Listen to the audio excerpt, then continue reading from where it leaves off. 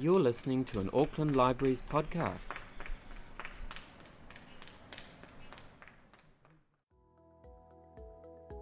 The very first national elections in New Zealand occurred in 1853, when there were only 5,849 registered voters.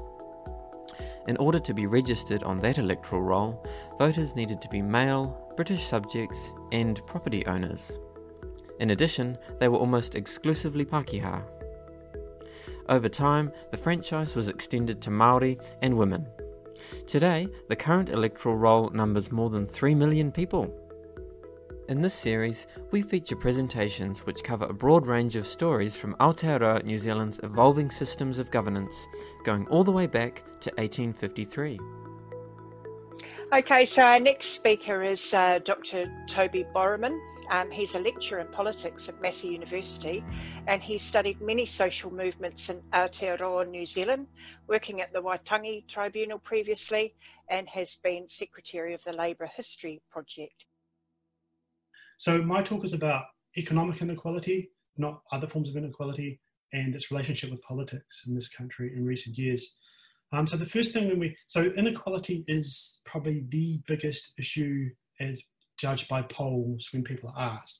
It's often related to housing or to rich and poor or to child poverty, but it generally is the biggest one since 2014 as far as I'm aware. So this is a really hot topic. And I think the thing to understand about inequality to start off with, it's not just about child poverty, it's not just about poverty, it's not about individual failings, but inequality is definitely a social relationship. And it's a social relationship between different groups in society. And I think that's the best way to understand it. So to put it in very crude and simplistic terms, as the rich gets richer, the poor get poorer. And you can really see that with the housing crisis in New Zealand. So a lot of people are becoming homeless and living in cars like that photo down below. And that's a direct relationship, I think, and I know a lot of people could disagree with me, between how there's been a rise in housing speculation, a rise in people buying rentals for their own gain, and this has forced a lot of people out down the bottom end of the housing market, and there's a real shortage of affordable housing in this country. So I think, the key thing to understand about inequality is it's this relationship, and at the top end you see a lot of opulent displays of wealth that wasn't really prevalent in this country before the 1980s. Okay, second slide. So I want to talk a little bit about COVID-19, the current global pandemic, and inequality. As it says there, I think COVID-19 will probably deepen inequality in society, so that this issue will become more important rather than less important. And there was this fantastic little speech from a Newsnight presenter on BBC early on during the pandemic by Emily Maitlis, who warned that coronavirus is not this great leveler, as a lot of people think it is, but in fact it's going to hit the lower paid much harsher. So I think the key thing to understand here is that natural disasters don't affect everybody equally. There's a lot of narrative out there that we're all need to unite against COVID-19, that COVID-19 can affect anybody, whether you're rich or poor, regardless of your ethnicity or gender, etc., etc. But in general, natural disasters tend to affect people down the bottom who've got less resources. So they're less resilient, and they find it harder to overcome big hurdles, and they tend to be more vulnerable because they live in worse living conditions and tend to have poorer health. And you can really see this in this country in terms of economic inequality. Like, most people have very little savings, so they can't really ride out a crisis like COVID-19. So a recent survey found 58% have less than $500 in the bank, and 25% in 2018 had no savings whatsoever. And then, of course, there's major health disparities, particularly in terms of age for coronavirus, but also in terms of ethnicity, in terms of class, in terms of disability and things like that. Those people are much more vulnerable in general, not all, but that's just a generalization. And then unemployment, and this is the big issue that's going to hit a lot of us. We're going to see a global depression happening, if it hasn't happened already, the likes of which we haven't seen since the 1930s. So unemployment's going to soar, and it already has, and it tends to affect people down the bottom a lot higher. So the people who are being laid off, and there's been some stats come out about this already, and it's disproportionately affecting Māori, disproportionately affecting Pasifika, youth, the under 30s, the precarious, which means people on sort of casualised labour who don't have permanent jobs, and the low paid. And those are the type of people who are being laid off. So for example, you'll see in universities in this country, a lot of people who are being laid off or not having their contracts renewed are precarious teachers and precarious tutors on short-term contracts. And I think this will continue. And then to think about the long-term impacts of inequality is that as governments have intervened in such a major way in the economy by providing wage subsidies and subsidies to business to keep operating, then how will they pay that off? So there's the long-term future that governments will restrict their spending, what's called austerity, to deal with this. And that means they'll have less space to deal with things like inequality. Okay, so this is what I'm going to talk about today. Those are the three things I really want to talk about. I firstly want to talk about what I'm not going to talk about. So the inequality is a really deep, complex, contested subject. So what I'm not going to talk about is all forms of inequality. I'm just going to talk about economic inequality, which is income and wealth inequality.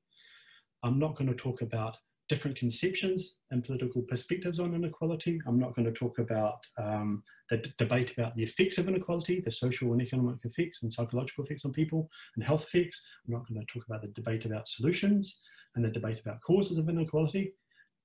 Or even, what I am going to do is talk about the extent of wealth and income inequality in this country, then some brief notes about voting and non-voting and inequality, and then the effects of inequality on government, or government policy, where they're going to go. So to go into the extent of inequality, so this is a global phenomenon since the 1980s. There's been a real concentration of wealth at the top. And this is from stats from Oxfam. They've found that the poorest 50% of the world, that's 4 billion odd people, equals their wealth combined equals the wealth of the top 8 richest people in the world. And this is in 2017, so these figures are slightly out of date. And the percentages of these people would have moved around quite a lot. But so these top, they're all men, own as much wealth as the poorest 50% of the entire world. So the question is whether this has happened within New Zealand or not. And we're going to throw you a question now. And maybe Michelle will help me out with this. Yep. So bring this up. So how much wealth do the 2 richest people, that's just 2 people in this country, own as a percentage of the total wealth of the adult population of this country? So any guesses? Okay, everyone, yeah, in the chat room, what do your percentage guess is? Yeah? No one's typing. Come on, folks, have you got the chat room open? Here we go. Shona's had a guess at 80%. 80, whoa, that's quite high. Anybody else going to have a guess? Yep, 65. It's lower. Someone's put YT. What's that on a keyboard?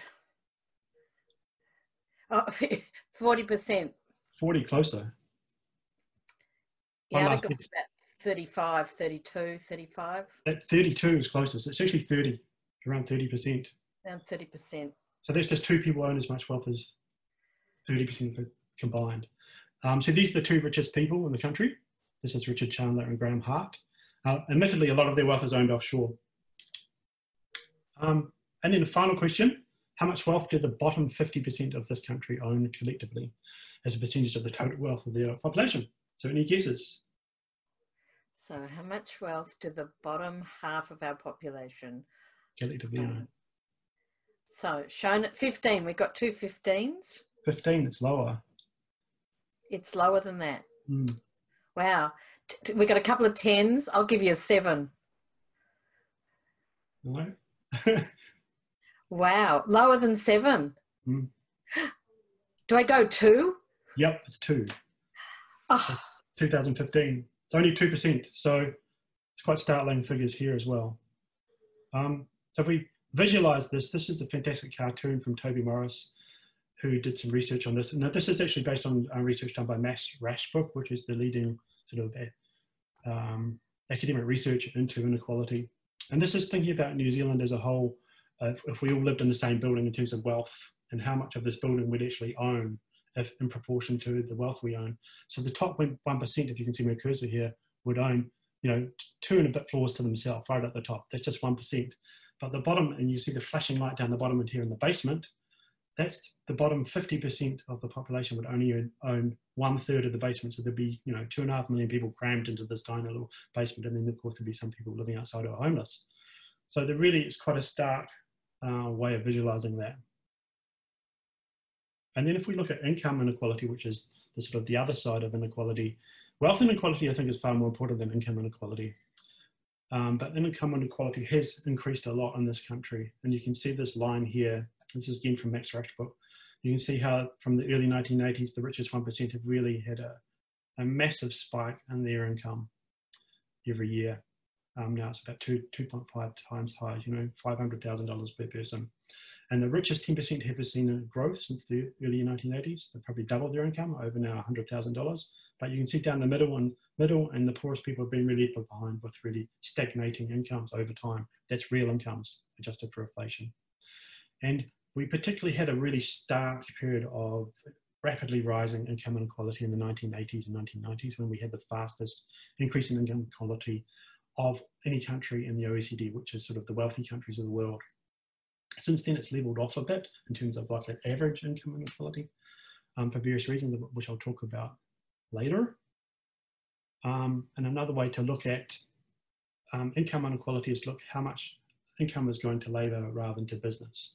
So you can see in the late 70s, early 80s, labour had one of the, I think it was the highest in history percentage of the share of income of around 70%. This is without self-employed, but then it's gone down since now to about 60% in 2016. So that's a massive transferring of income to a small number of business owners. And this is research done by Bill Rosenberg.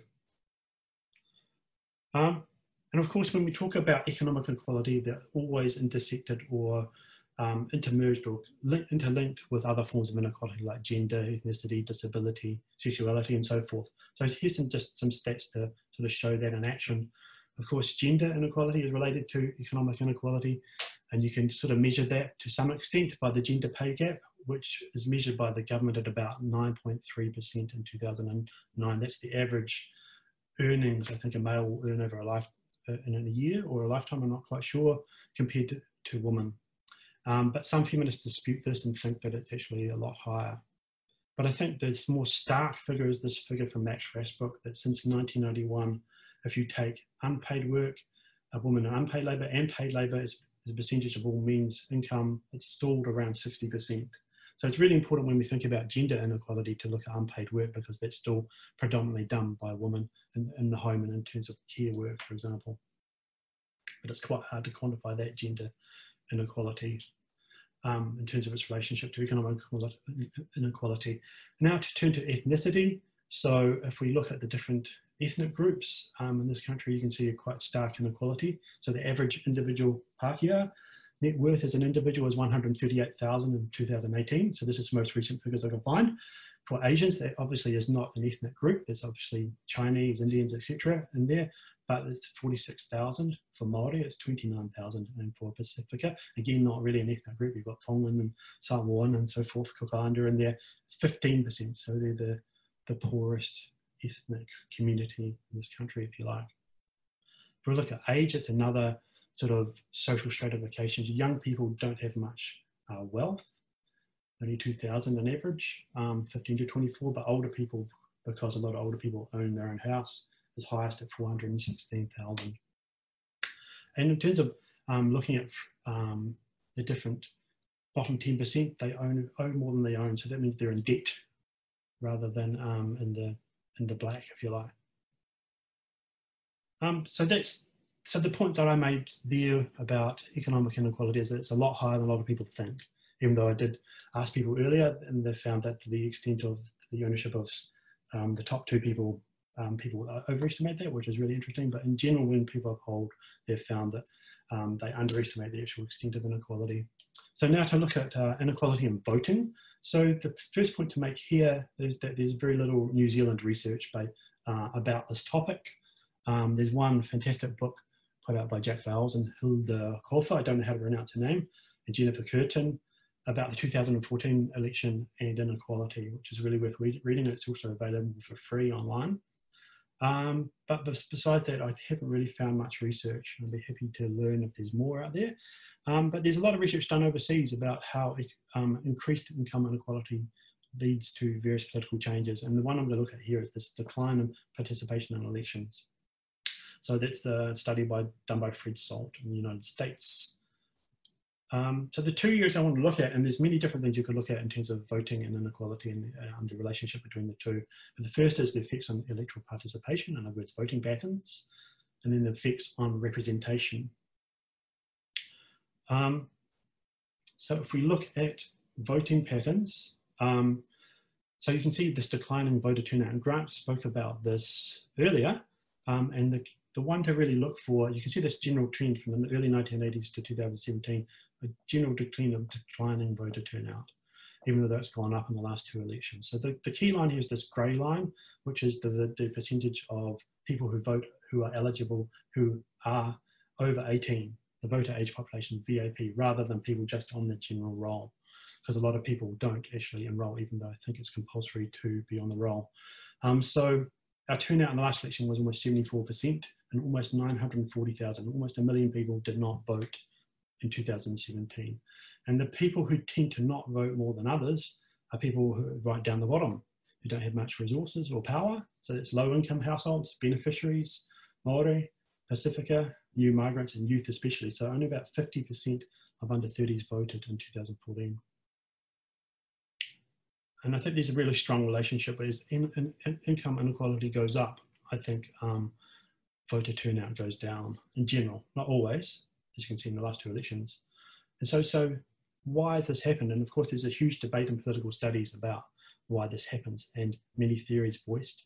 And I'll just show a couple of them. And I should say that all theories don't explain everything, because there's many, many complex reasons why people don't vote or vote. And one of them is the rational choice model, which is sort of looking at the world in a very rational, calculating way, where you sort of weigh up the costs and benefits. And if the benefits outweigh the costs, then you vote. And if the drawbacks outweigh the benefits, then you don't vote. And so there's some research done by Jack Vowles about this, saying that when the election is perceived as a sort of foregone conclusion, like when National in 2011, the voting turnout goes down, because why vote? Because National is going to get in anyway. But the problem with this model is that not everybody thinks in such a rational, calculating way, and they don't vote for many other reasons. And one model which has really not been applied to New Zealand, which I think it should, I think it's a real major gap in the research, is this radical abstention model. And this directly links inequality with non-voting. So when you have increased inequality, more people don't vote. When increased marginalisation, more people don't vote, because they lack power and influence, and they think that why vote, because I'm not going to have any power, any influence over what happens. And they become dissatisfied with democracy. Even though Grant stated earlier that our levels of democracy, of dissatisfaction, are quite high, but they are much higher amongst non-voters. So there's a couple of people who have kind of investigated this a little bit in New Zealand. I think there should be far more research. So Jack Foster and Dylan Taylor down at Victoria University have argued that non-voting is related to neoliberalism, which is sort of free market economics, if you like, Rogernomics, euthanasia, that type of thing in the 1980s and 1990s. And this is also related to increased inequality and the decline in working class representation and mobilisation through things like trade unions, as unions have declined. And Sylvia Nissen has looked at, in a little book from Bridget Williams' books, about student participation. This is tertiary students at the universities, and she's found out, and she interviewed a lot of them and found out they aren't politically disengaged or lazy, as a lot of people can think, but they don't vote because they feel ignored and they feel powerless and alienated by what they see as a professional political elite serving its own interests. And I just want to briefly address some reasons why people do vote, and how that relates to inequality in terms of some big social stratifications like class. And I think as class voting goes down, you can see this trend over time, non-voting goes up in general. I think there'll be a link there. But again, there's not much New Zealand research on this. So the major research done on this is by Jack Vowles and others in that book, Bark Not, But No Bite.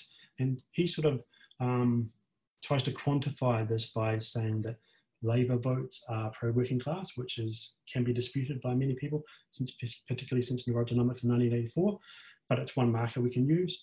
And you looked at people in manual, that's blue collar, and service households, pink collar households voting for Labour over time. And you can see a really steep, so this is called Class D alignment. So we had strong alignment with working class people supposedly voting Labour, and middle class and above voting National. And this has changed over time. So this is called a process of Class D alignment. You can see it go right down to 2002, but since then it's picked up again. And I suspect in 2017 it's gone up again as inequality has become a major issue. And the Labour Party has talked about transformation. So to briefly talk about ethnicity in voting, as I hear a siren in the background. So I think with Māori, as Maria Bash talked about earlier, a lot of Māori feel marginalised by the system here because of colonisation. And so there's a higher level of distrust of what many would see as a sort of settler government here. And so that I think helps to explain a lot of why Māori non-voting is a lot higher. And of the people who do vote, there's a strong link, of course, with the Labour Party, and by looking at the party vote and the Māori electorates over time since MMP. And to quickly look at gender and voting, again, looking at the 2014 election, you can see there's a slightly higher percentage of women not voting than men, but it's not really statistically significant. I don't know the 2017 figures, sorry. And you also can see that women tend to vote a bit more Labour than National. I think that would have increased at the last election. Then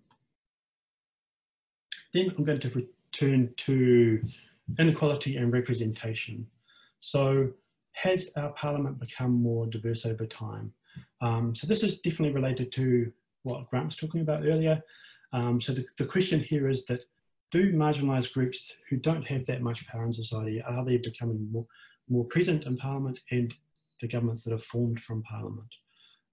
So there's some contradictory evidence. So most of the literature out there about our mixed member proportional system, which came in 1996, has largely praised it.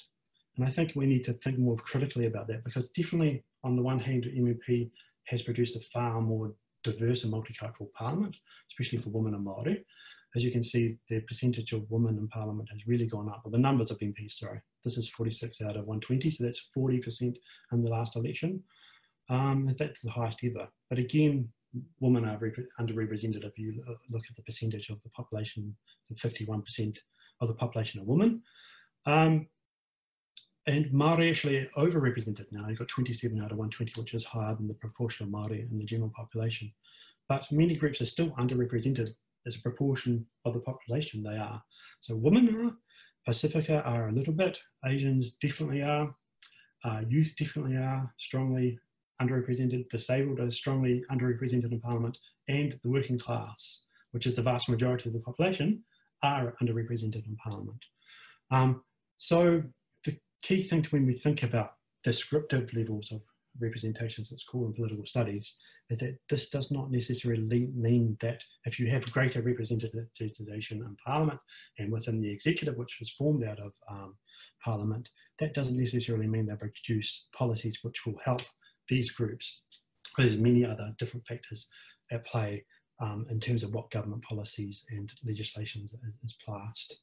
And of course, many groups, of course, are not essentially the same. There's many different, conservative, there's the range from left to conservative within every different group in society. So the question I want to raise here, relating this issue to economic inequality, is that the House, and I don't think there's enough critical commentary in the media about this or within academia. I'm not sure if there's been any research done in academia about this, but the House, that is the Parliament, House of Representatives, has become definitely more wealthy. There's far more wealthy people in there than there were previously, and there's been a narrowing of occupational base of MPs. So more MPs are coming from wealthy backgrounds. So 30% in 2017 were from business, farming, or managerial occupations.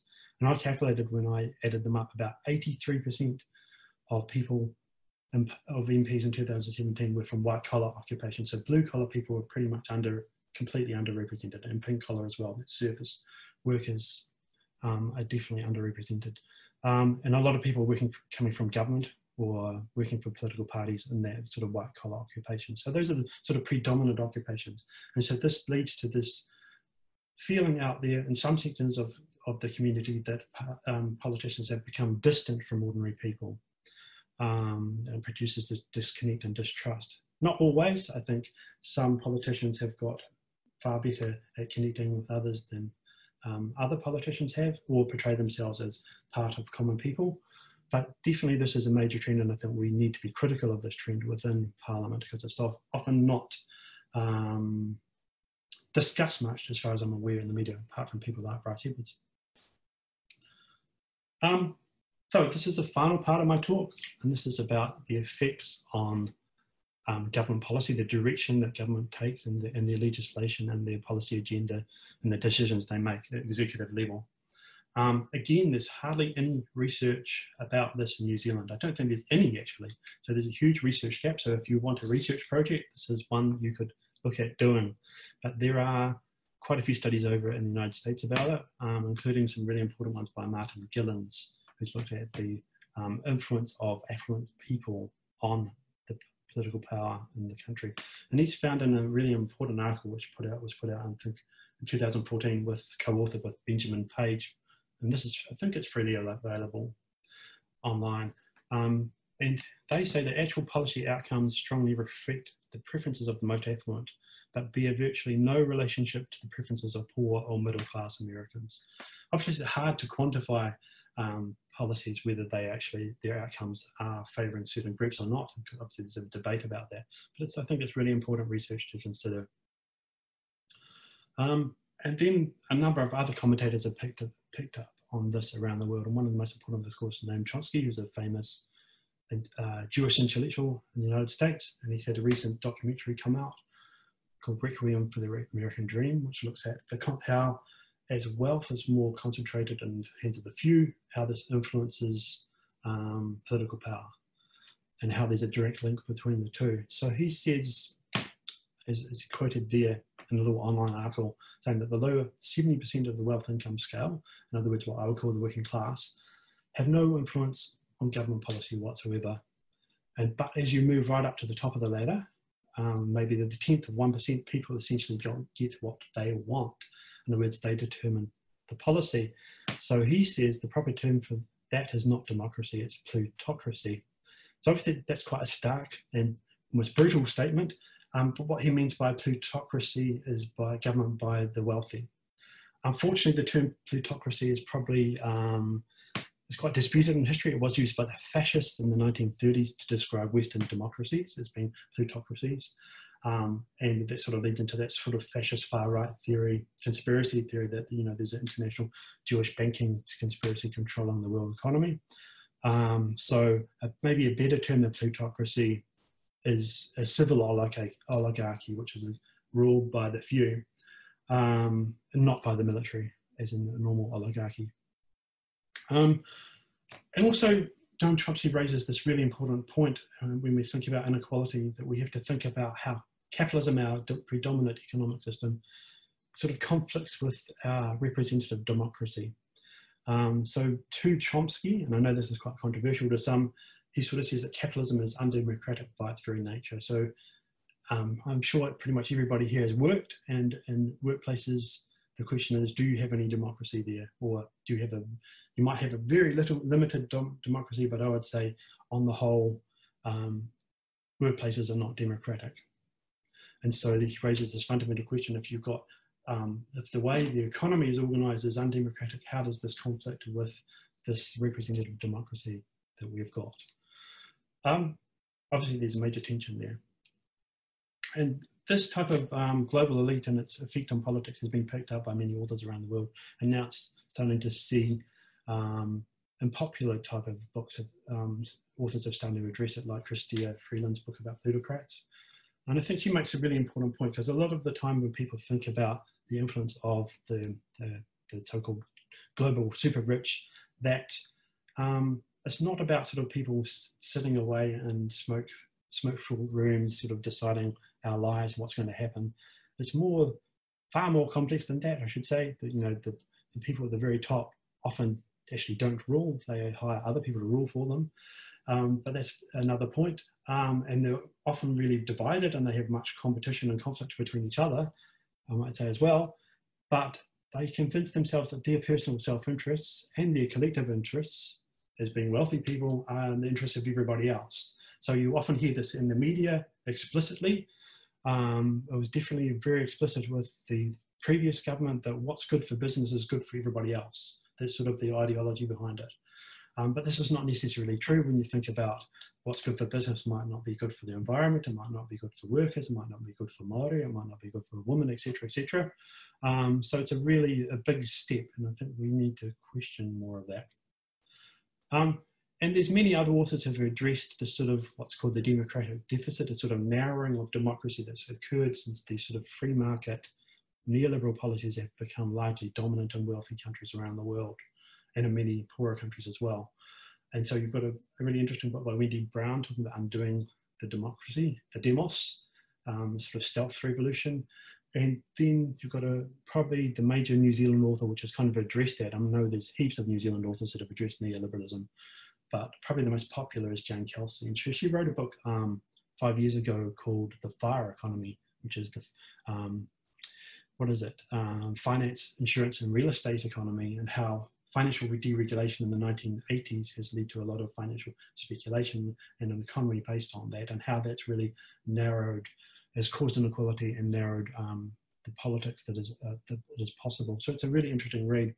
I should say, as a counter to this point I'm making, that there has been a narrowing of democracy as wealth has been more concentrated, that many governments around the world have not sort of kowtowed to the global elite. There are many differences around the world, so you find that some countries are still relatively equal, even though they're becoming a slight more unequal. So you've got this sort of Scandinavian model, you've got the North European model where they still retain a quite comprehensive welfare state for people in permanent work, not casualised work, as I found in Germany when I lived there. And then you've got places like Japan, which is still relatively egalitarian compared to other countries. And then, of course, you've got variations over time. So not all governments have stuck to this rigid sort of free market agenda. There's been a moderation of neoliberal policies in many parts of the world, including this country, since 1999. So there are changes and shifts, and government do have autonomy and ability and agency to change things. So this theory can be a bit simplistic, but I think it's still worth considering. So then to turn to my last 3 slides, and time is good. So I want to address really briefly about what's happened here in this country in terms of government policies and the direction the governments have taken and their relationship to economic inequality. So you could argue, as Mike O'Brien has, who's a social policy author in academia, that he's argued that child poverty policy in New Zealand has been a government policy failure. And what he means by that is that there's been extensive inaction by governments rather than action about it. So policy failure, the classic example of a policy failure would be climate change. There's been widespread knowledge since the 70s or 80s by governments that climate change is a major issue, but very little done substantively about it over time. So can we apply this to inequality? And I think there's some evidence that we can. There's various government policies that were brought in the 1980s and 1990s, which have increased in inequality quite a lot, although I recognise there's many other different causes for inequality. One big one is cutting tax rates for companies and income taxes, particularly for the wealthies, in the 1980s, which led to a sharp rise of income inequality, and I'll show a slide about that in the next slide. Then we have benefit cuts in 1991 of 25 to 30% of people right down the bottom had their rates of benefits cut. We don't have any wealth taxes in this country. We had a few, but they were abolished. So we have no capital gains tax. I think we're the only wealthy country in the entire world which doesn't have a major capital gains tax. We have a thing called a bright line test on selling of housing within 5 years, a tax on that. But that's, as far as I know, the only wealth tax in this country. Then we've had the Employment Contracts Act, which has instituted an employment relations system which hasn't really changed since 1991. Which has led to a decline of unions. So unions have declined from about over 50% of workers were in unions in the 1980s the mid-80s, and now it's down to 17%, and it's actually low. I think it's only 10% for private sector, people working in the private sector. And this is really to a rise of low-paid work, the sort of so-called low-wage economy. A lot of service jobs have replaced normally higher-paid manufacturing jobs since the 1980s as deindustrialization has happened. We've seen the rise of precarious work, which is short-term temporary work, sort of casualized labor, and the associated gig economy with sort of Uber drivers and Uber Eats and so forth, where you just get a little gig for a while and then you can find another one and you have several jobs at the same time. But then you find that this work often is quite low paid and it doesn't really pay the bills as living costs have risen. And then another sort of government inaction is that there hasn't been much state housing development for a long time, even though I see Labour has built several thousand state houses and wants to build several thousand more. So to look at a slide about this, this is again from Max Rashbrook. And this shows how government policy does really impact income inequality. So New Zealand before in the 1950s, 60s, 70s was one of the more egalitarian societies in the world by looking at sort of income and wealth inequality. And then this inequality really took off when the Labour government at the time, 1984 to 1990, dropped the tax rates, halved them, brought in GST, which is a regressive tax. And then another big steep change happened here when the Employment Contracts Act and the benefits cuts was done at the same time by a national government. As you see this rise in income inequality, and you see a small dip when you have the major policy which attempts to alleviate inequality brought in by a Labour-led government in 2004. And then since then it's sort of stayed sort of similar apart from a big dip, big increase during the global financial crisis, or after it actually. And I think it's slightly gone up since then. So you can see a clear link between government policies, therefore, and income inequality going up. But on the flip side, arguing against this sort of maybe simplistic portrayal of government inaction causing inequality, or policy which actually exacerbated inequality, there have been some policies since 1999 which have attempt to neutralise or stabilise income inequality particularly. And the big one, of course, is working for families. So this was brought in by a Labour-led government in 2004. So it's tax credits for people with kids. And that's been extended to people, beneficiaries children as well, initially it wasn't. And this has helped out so many people. You know, often people receive $100 or $200 a week. So it's a big help. And it was increased in 2017 and 18 by the current Labour-led government. And this is probably the major plank that governments have got with trying to deal with inequality so far. We've had increases to the minimum wage. It's another plank. It's not as major as working for families. This is to help people right down the bottom. And so the minimum wage has been increased by both Labour and national governments successively, and particularly since 2010. So for example, in 2010, the minimum wage was $12.75 per hour, and the current Labour-led government has just increased it to $18.90 per hour. So that's a big increase.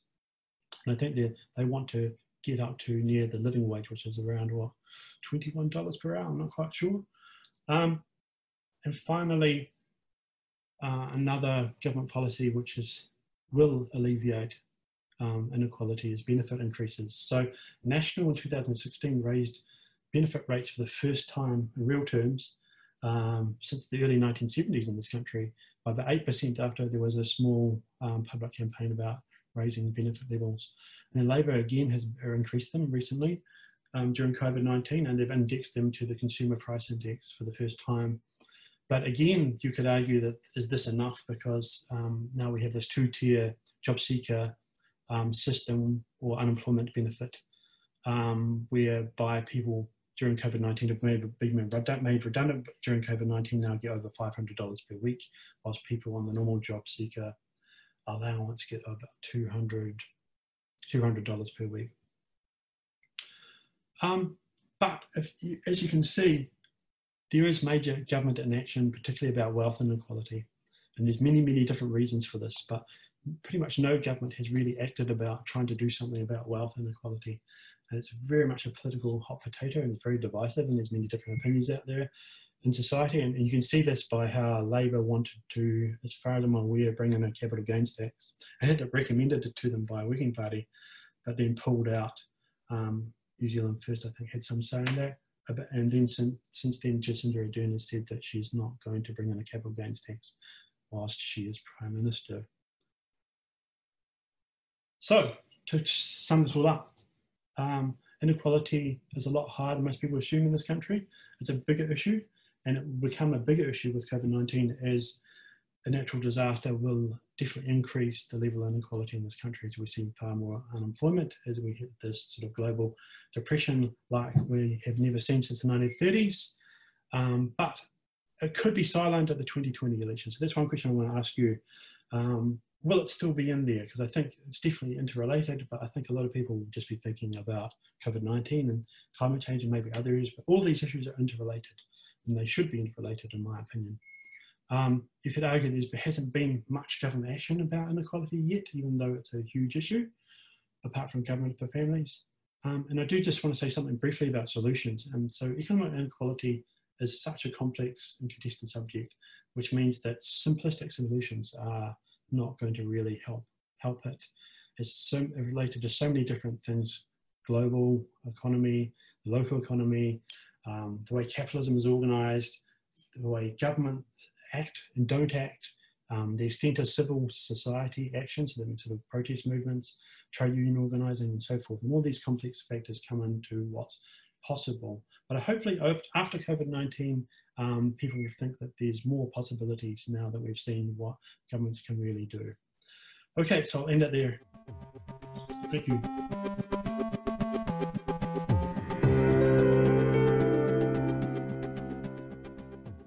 Thank you very much, Toby. Extremely confronting as well as thought-provoking, really.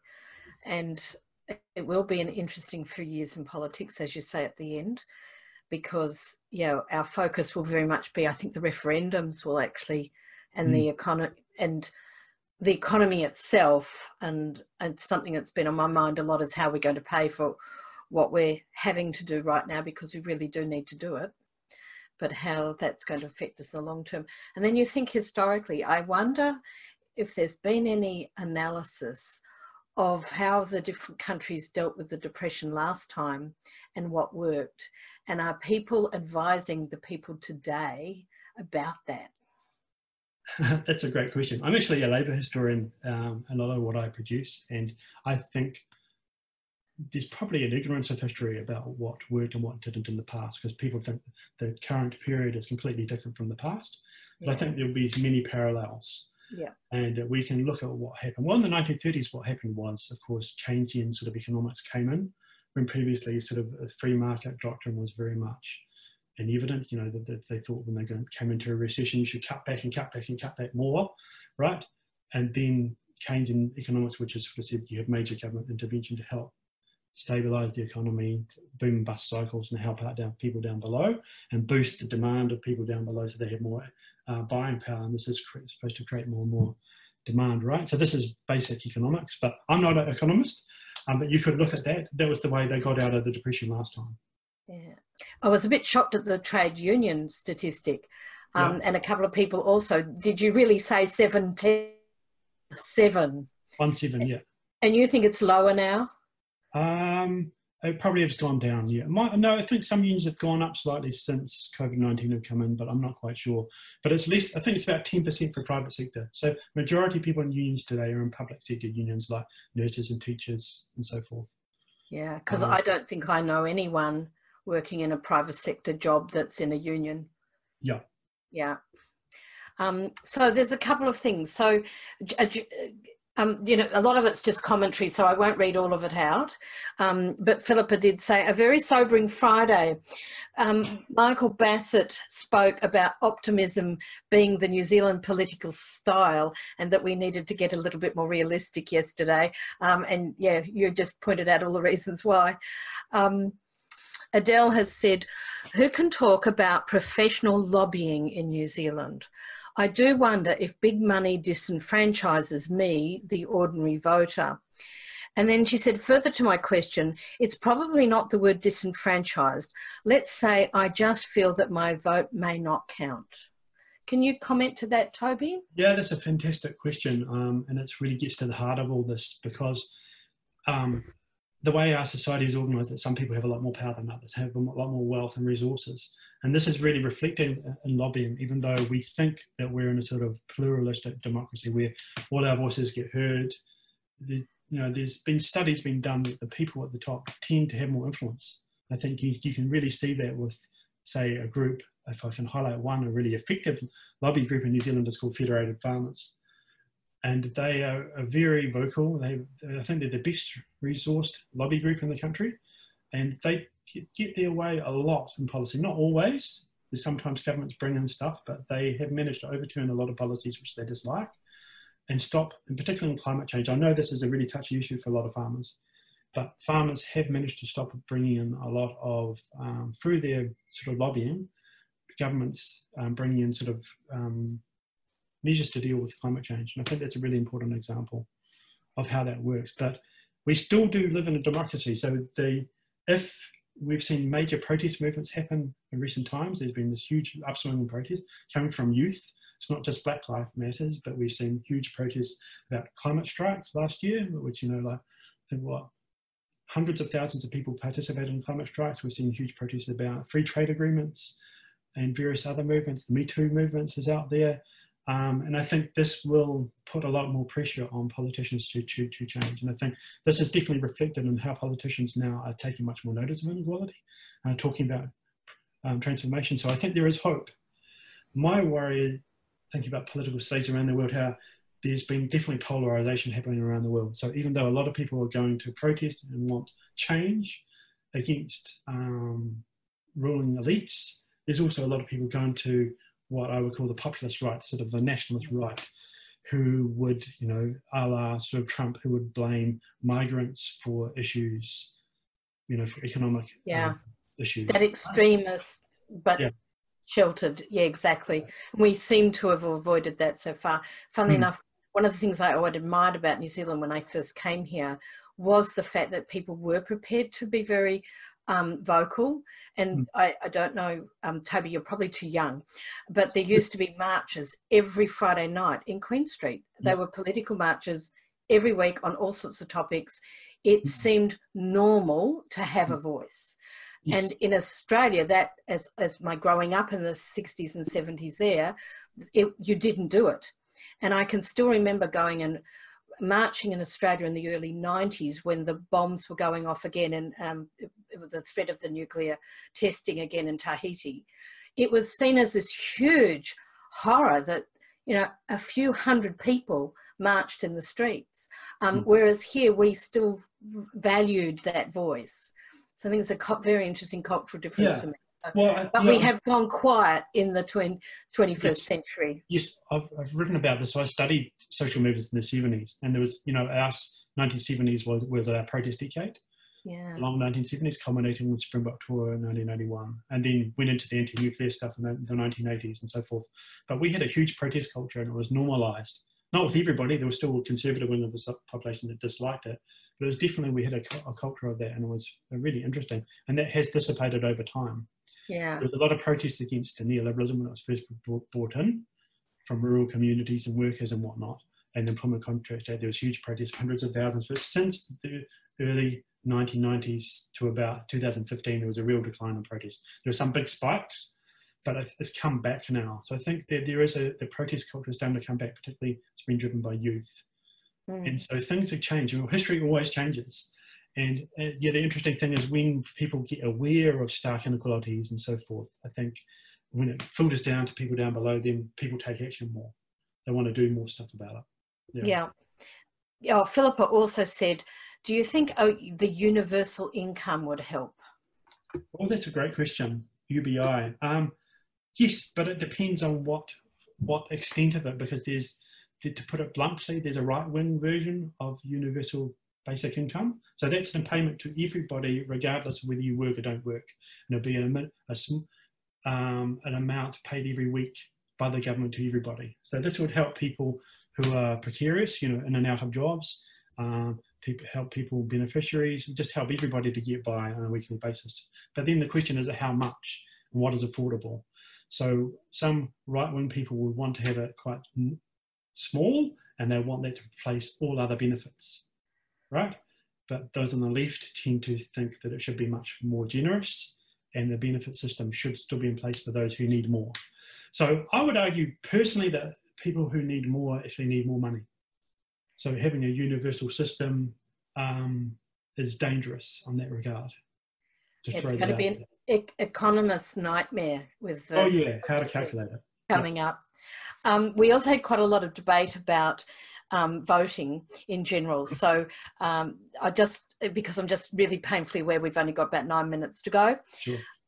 So one of the comments Philippa said, the rational choice model, hear it often, to make voting easier and specials, because many people now work on Saturdays.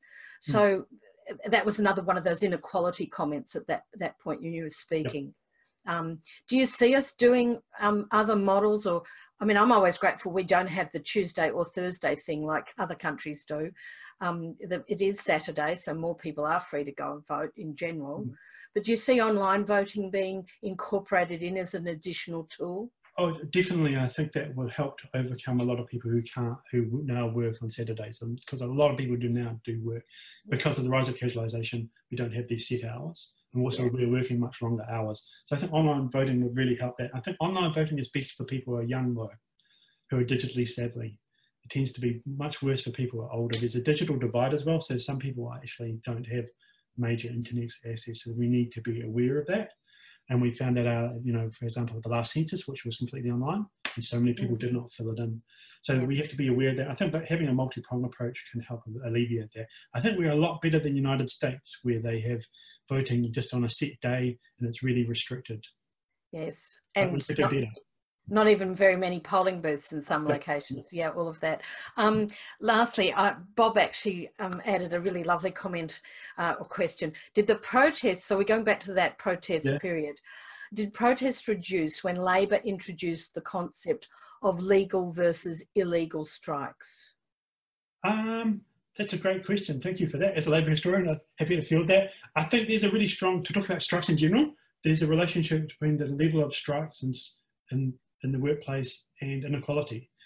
So that when people strike more, they tend to get more. So employers have often concede to people's demands. So that means the labour share of income goes up and inequality goes down. And this is what I'm currently writing a book about, strikes in New Zealand. So when you constrict strikes, and strikes have been constricted in a major way since 1991, so most forms of strikes have been made illegal, it means that the workers' bargaining power and union bargaining power has gone down a lot. And this has had an effect on inequality. But there are many other causes of inequality, but I think that's a really important one. And illegal strikes are really hard to pull off now. Yeah. You could be fined in a major way. And so, I know there's still some illegal strikes happen, but compared to the 1970s when there were so many illegal strikes, like there was a general strike in New Zealand in 1979, which was completely illegal.